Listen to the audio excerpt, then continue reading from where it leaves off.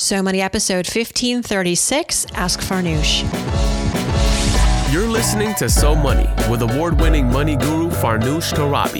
Each day, get a 30-minute dose of financial inspiration from the world's top business minds, authors, influencers, and from Farnoosh herself. Looking for ways to save on gas or double your double coupons? Sorry, you're in the wrong place. Seeking profound ways to live a richer, happier life. Welcome to So Money. Welcome to So Money, everybody. I'm Farnoosh Torabi. July 7th, 2023. Happy birthday to my Persian mom, Shada Torabi, the woman who taught me how to be constructively afraid and also not constructively afraid. But as she says, it all worked out, didn't it? And yes, it did, Mom.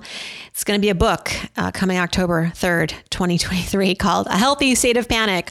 All of the fundamentals that you taught me growing up and how they manifested as an adult woman. Had to reparent myself a little bit, but that's okay. Don't we all? What's new this week? Are you on Threads? Anybody? It's a Twitter rival. I think it's about 48 hours old at this point. It is Mark Zuckerberg's response to Twitter. It is a Twitter rival, yes, powered by Meta, a counter solution to Twitter, and probably a way for Mark to hold up the middle finger to Elon. I am on Threads.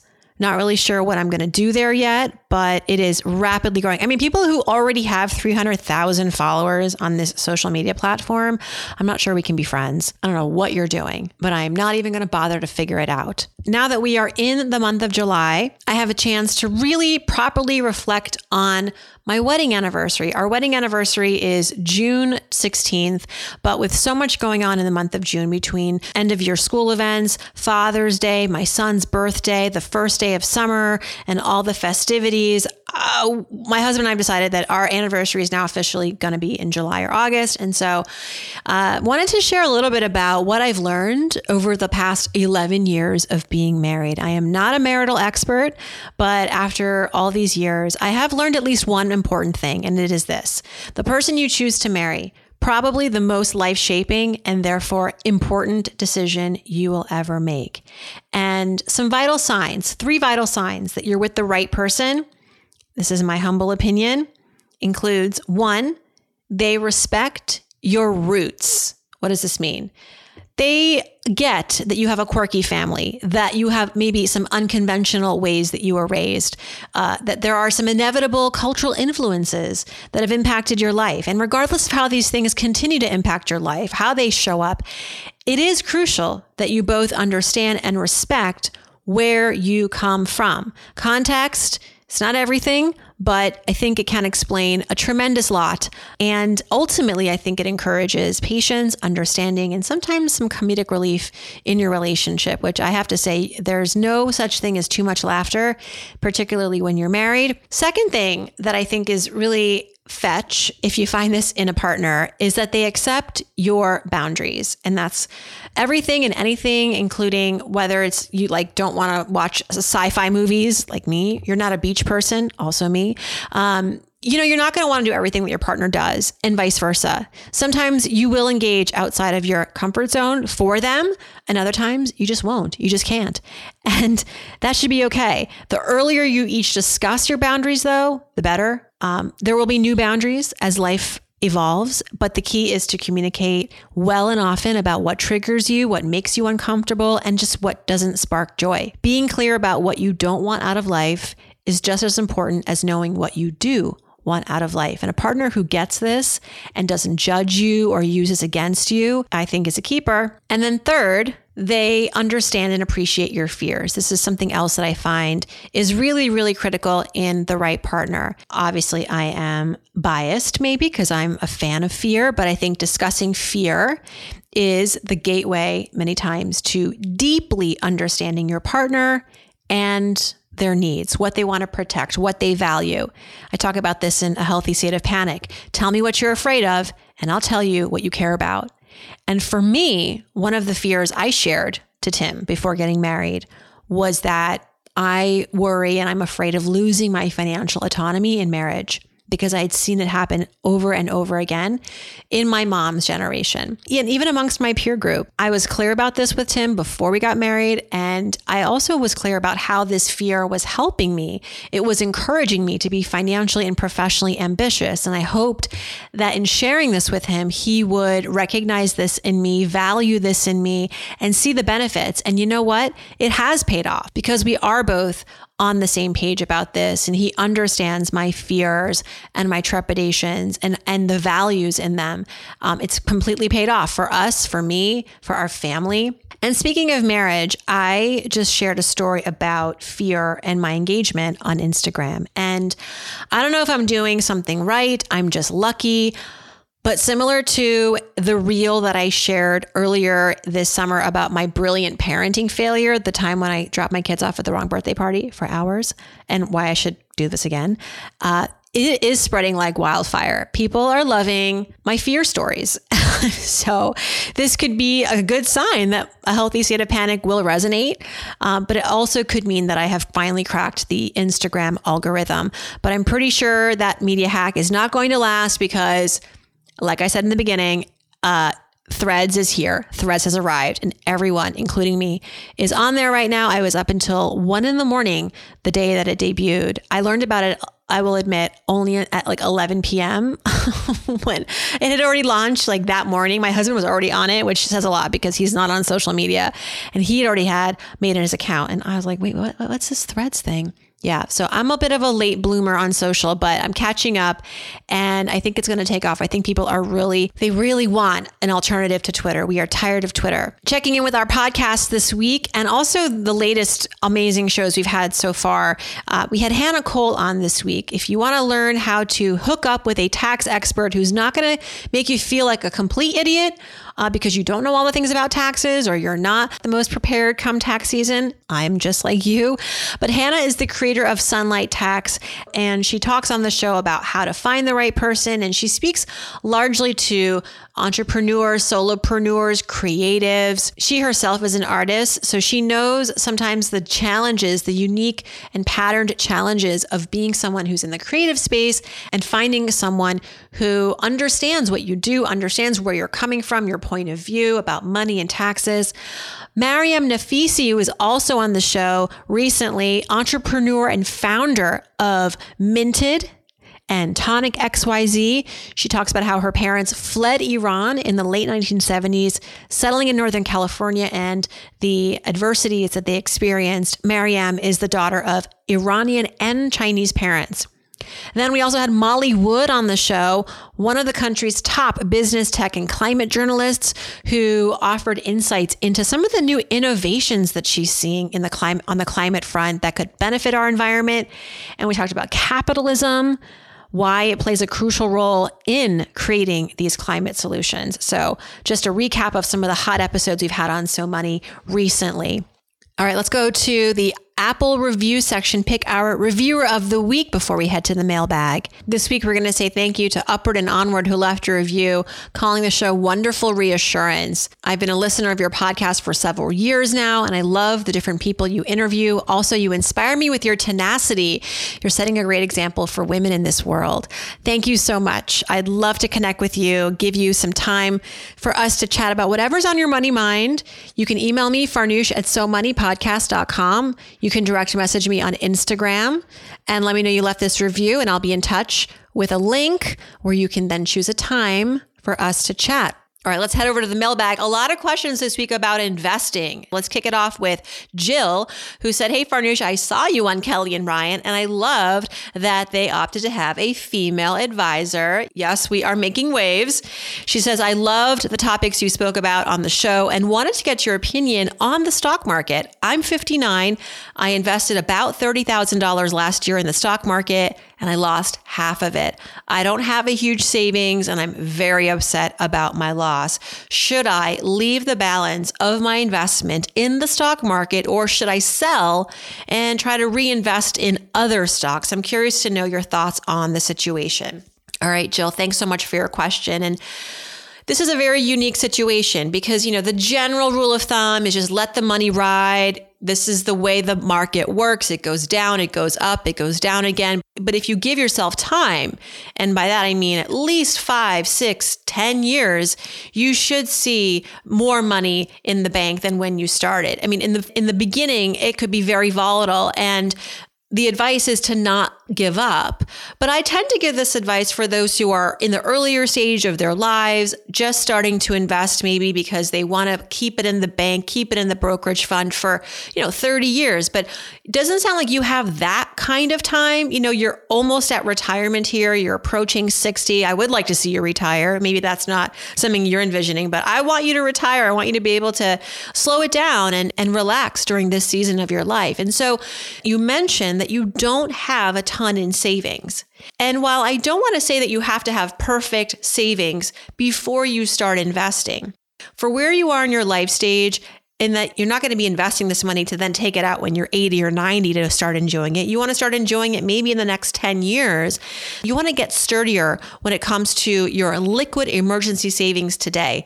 Do you have about 5 to 6 months worth of expenses tucked away in an FDIC insured high yield savings account? Is the amount of savings that you have enough to cover your bare bones expenses in case you lose your job or have an unexpected medical expense? If the answer is yes, then with this $30,000 that you have in the stock market, I want to make sure that it is allocated appropriately to match your risk tolerance. For someone who is approaching 60, you shouldn't be 100% in the stock market with that investment. You may want to be more like 40, 60, 40% stocks, 60% bonds, which are fixed, which are more of a guarantee than stocks in the stock market. So going back to that $30,000, which is now maybe more like 15, check the allocation. There are automated platforms that can create a balanced portfolio for you based on, pegged to your retirement age. So if you want to retire in 10 years, you shouldn't be taking on a ton of risk right now with this investment. It's not to say that it has to all go in cash. You can still keep some in stocks, but you want to make sure that it's balanced, that it's adjusted for risk. Did you have someone help you when you invested this money? And if not, maybe it's about getting a little bit of help. The help doesn't have to be in the form of an expensive professional advisor. It can be one of these automated platforms. Wherever you're investing that money right now, maybe there is an 800 number or an email that you can write to and say, hey, I just want to make sure that this money is invested appropriately given what my needs are. I'm not somebody who can afford to lose 50% of this, because I want to be able to tap this in the next 5 to 10 years. So what's the best allocation? It can still partially be in stocks, but the rest may want to be in something that's a little bit more of a guarantee, like bonds and fixed income investments. Long answer short, keep adding to your savings if you don't have at least a 6-month cushion that can cover your bare bone necessities in case you are out of work, not making money for the next 6 months. As far as your investments go, make sure you're allocated properly. It's not about ditching investing, but it's about making sure that it matches where you are in your life stage and the kind of risk that you're really willing to afford. The robo-advisors can help with this. I like the ones that offer that additional free number that you can call and talk to someone. A lot of the platforms have this, but talking to someone and making sure that when you revisit your portfolio, you're not pulling everything out, but you're maybe making some adjustments to put some of the money that's in stocks in something that's a little bit safer. They're still investments. Bonds are still investments, but they're not going to zigzag and be as volatile and crash like stocks may. All right, Jill, thanks so much for listening. Let me know how things go. If you've got more questions as you continue this investment journey, I'm here for you. Another question about investing from Leanne. What are the best types of investment accounts for retirement that don't have a minimum age for withdrawals? Leanne is 35. She's married with 2 kids. She makes about $265,000 a year, and she saves about 40% of that. Her only debt is the mortgage. She says, we're maxing out our 401ks, our IRA contributions, and putting the rest of our savings in a mutual fund account. We've passed our Coast FI number, Coast Financial Independence number. The kids have 529 plans that are comfortably funded. We have our 6-month emergency fund. I love my career, but my priorities have changed. And in the next 5 years, I want to leave the workforce to focus on spending time with my kids. My husband would continue to work and could likely cover all of our expenses with his salary, but I want to make sure that we have investments in accounts that I could withdraw from if needed before hitting the minimum ages required for the 401k and the IRA. Appreciate your advice. All right, Leanne. Honestly, it sounds like you're ready for that brokerage account. That's what I say. First step, you take care of all the tax incentivized investment accounts like the 401k and the IRAs. Then you move on to the accounts that maybe don't have tax benefits, but the pro is that you can take your money out penalty free at any time, including the growth. And that would be a brokerage account. You already have a mutual fund account that's probably sitting within a brokerage account, and you can add to that or start a new one with a different kind of mix of stocks and funds that are more allocated to this 5-year to 10-year goal that you have for basically retiring. Like I told Jill, use a robo-advisor to construct this portfolio for you. Brokerage accounts, again, anyone can open this, but I don't recommend starting until you have exhausted other investment accounts available to you that do offer tax incentives, whether that's the traditional 401k or traditional IRA where your contributions are tax deductible today, or a Roth IRA where your withdrawals are tax-free at retirement. You've probably earned out, so you can't contribute to a Roth anymore. But I would say a brokerage account where you can take the money in and out as you please. There are no tax incentives. Whatever you take out, if you take out earnings, you'll have to pay taxes on those earnings, but not income tax. You pay capital gains tax, which is less than typical federal income tax. So wherever maybe you're investing that mutual fund, if you like the services, inquire about expanding that into maybe a more robust portfolio that is adjusted for your risk and your needs, given that you want to kind of retire, you at least, in the next 5 years and be able to draw down on this. All right, another question about investing from Danielle. I didn't plan this. Y'all are just thinking about investing. It's on your mind.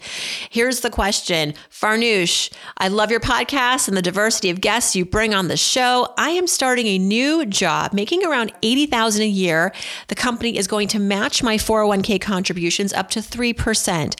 How do I prioritize contributions to the 401k, my Roth, and my high yield savings account? I live in an expensive neighborhood and I save 15% of my salary, but will be more limited once those student loan payments kick back in. All right, this is a smart question. How to prioritize the investments and her savings, making the most of this period when her student loans have yet to kick in. Here's my advice. I want you to, Danielle, contribute at least enough to earn that match. Why not get that quote unquote free money, right? So in your case, you want to contribute at least 3% to your 401k, and then your company adds another 3%. So already you're at 6% contributing to a 401k. I like to recommend that you put away 10% or a little bit more of your income towards some sort of retirement savings vehicle or a combination of vehicles. So you've got this 401k at work, which has this match, which is great. Everybody take advantage of this. This is money on the table. And it can fast track your way to getting to this 10% benchmark. Now, at this point, because you can still qualify for a Roth IRA because your income still allows you to qualify for a Roth IRA, I would participate in this simultaneously. If you were to max out a Roth IRA this year, the contribution limit in 2023 is even more. It's $6,500 up from $6,000 last year. That gets you to 10%, even more, because I did a little bit of the math. 6% of $80,000 going into your 401k, plus another $6,500 in the Roth IRA. It's over $10,000 a year that you're putting you and your company towards your retirement. And when I say 10%, that includes the match if available to you. So this is why the match is great, because it gets you there faster. I like that you already have savings and you're already on a savings regimen of 15%. Continue this if you can, all while your student loans are on pause. I agree this is the time to accelerate the savings.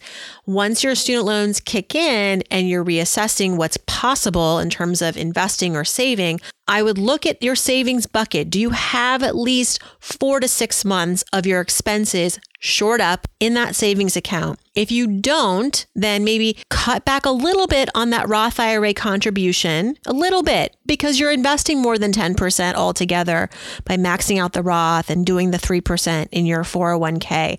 But maybe your student loans kick in and you've already got 4 to 6 months in savings. You're already investing 10% to 12%. And you don't have to keep putting 15% towards savings. You can put that now towards your student loans. Does that make sense? So it's about first optimizing that 401k, supplementing it with the Roth because you can, continuing to save 15% all while your student loans are on pause. When the student loans come due, you take a beat, you reassess. Can I keep things going as I have and pay my student loans? Or if I have to really make a concession, I think that you look at your savings. Do you feel like you have enough there? If you don't, then you take a little bit of what you were contributing to investing and you put it into savings and then pay your student loans. It's a little bit of a dance, but who knows? By the time your student loans arrive, you might be making more money. Great question. Okay, next up, Jenny wants to know whether or not she should have her daughter, who is a senior in college, take on some student loans because maybe that will have her have some skin in the game. So here's the fuller question. Farnoosh, I'm a longtime listener of the show. I'm so grateful for all the advice you've given over the years. Here's my scenario. My daughter is approaching her senior year of college and we just ran out of 529 money.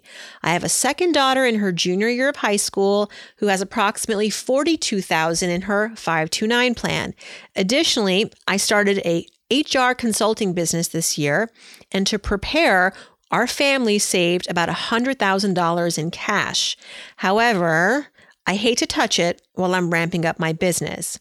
My question is, should I have my daughter take out a loan for her senior year of school? I do like the idea of her having a bit of skin in the game, but I don't like the idea of her being in debt. I'm 54, my husband's 49. We would like to partially retire in about 5 years. All right. So, my friend Jenny, I would say in this case, I would feel comfortable having your daughter take out a student loan for her senior year. My parents did not believe in student loans, at least for undergraduate education. This was years and years ago when college wasn't, of course, as expensive as it was today. But even back then, it was impossible for my parents to send me to a private school and pay the full tuition. And so they steered me towards a public school where I also was able to get a scholarship and they were able to They were able to pay for that out of their paychecks. Fast forward to today, the college affordability quotient has completely changed. It's gotten worse. And I think that student loans sometimes do make sense, and for your daughter to take out a student loan just for her senior year is much better than for all 4 of the years, right? And, hearing that your second daughter, who's about to go to college, has $42,000 in her 529 plan, I'm thinking that's not going to cover her 4-year tuition, depending on where she goes, of course. But on average, that might cover 1 to 2 years of tuition, again, depending on where she goes. And so to the extent that you can continue to save for the second child to give her a little bit of a similar financial experience as your eldest daughter, wouldn't be fair to fully pay for your daughter, who's the older daughter, and then the second daughter is saddled with debt going into college. I am a parent of 2 kids, so it's always about making sure that we're being quote unquote fair and equitable to the both of them. And so that's an aside, but mostly why I think it's important to take out a little bit of debt for this final year is because I don't want you to sacrifice your liquid savings. You're starting a business. The first year is always unpredictable, although you're projecting to make, you said in your notes here, $250,000 and your husband makes $100,000. You just don't know, right? And so to ensure the stability of your household, keep that cash liquid. And it's just a year's worth of student loans. I said this already. What's that going to be? $50,000, maybe $60,000, maybe less. I'm not really sure what her costs are, but the good rule of thumb is to keep your student loan debt. And I know this is an eye roll because a lot of us have more than this. Try to keep it to no more than your anticipated first year salary out of college, or 10% of your take home pay. that monthly payment. In that way, she can afford so many other things. And you may decide that once she graduates and maybe your business is doing really well, that you help her pay off that student loan. Again, that's your choice. I don't shame parents for helping their adult children financially, especially when it comes to things like student loan debt. If it's credit card debt, maybe not. But your daughter having skin in the game, to your point, is not a bad thing. Because guess what? If you tell her now, before senior year, that, look, this is the financial picture for us. We didn't want this to happen, but here we are. We think we think we need you to take out a student loan. Well, she may get creative here. She may try to graduate early. She might apply for a scholarship. She might get a job to pay the tuition while she's in school, or at least some of it. So knowing now what her situation is going to be next year is very important. So the earlier you can talk to your daughter about this, the better, because then she can brainstorm and she can start to make some money moves. But keep your cash liquid, take out a small loan, and make it federal if you can, to the extent that you can just take out federal student loans, fill out that FAFSA for next year, do it as soon as you can. Your daughter's going to be okay, and you're going to be okay with this plan. Thanks for your question. Good luck, and thanks for your question. Okay, lastly, not a question about investing, but pet insurance. Yeah, this is a little bit of a pivot here. Hello, Farnoosh. I am one town over from you in West Orange, and I'm a longtime fan of the show. My family got a puppy last year, and we understand that if we want pet insurance, we need to get it as early as possible before any pre-existing conditions emerge. Is pet insurance worth it? All right, well, I'm going to give you a studied answer. I researched this. I am not a pet owner, and I've never been a pet owner. And so I don't have personal experience with this.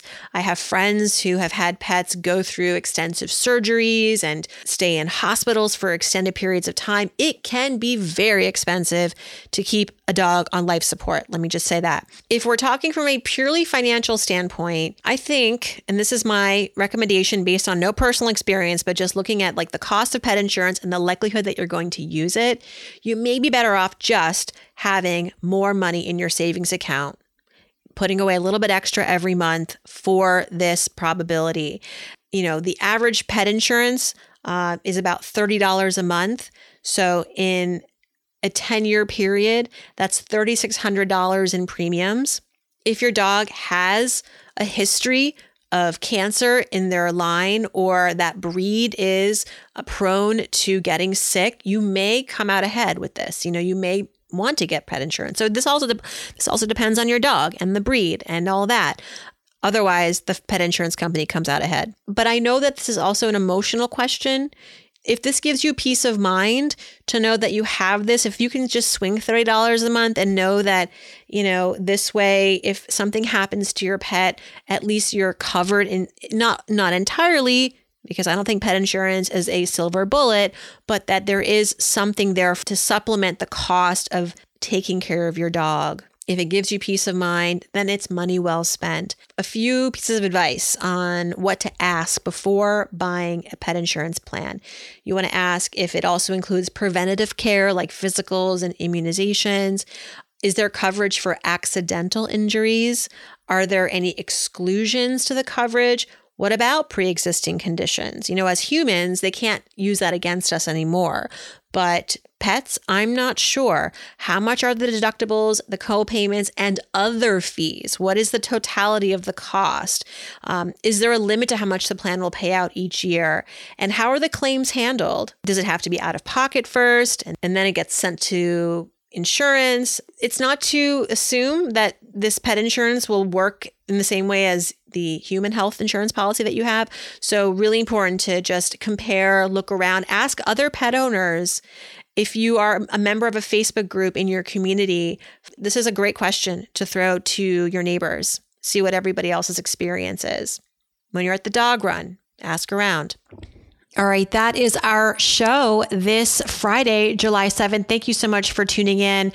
I will be busy next week recording the audiobook for A Healthy State of Panic. Yeah, so if you're more of an audio consumer, probably because you listen to this podcast, you like podcasts, you will love the audiobook. It will actually include excerpts from So Money.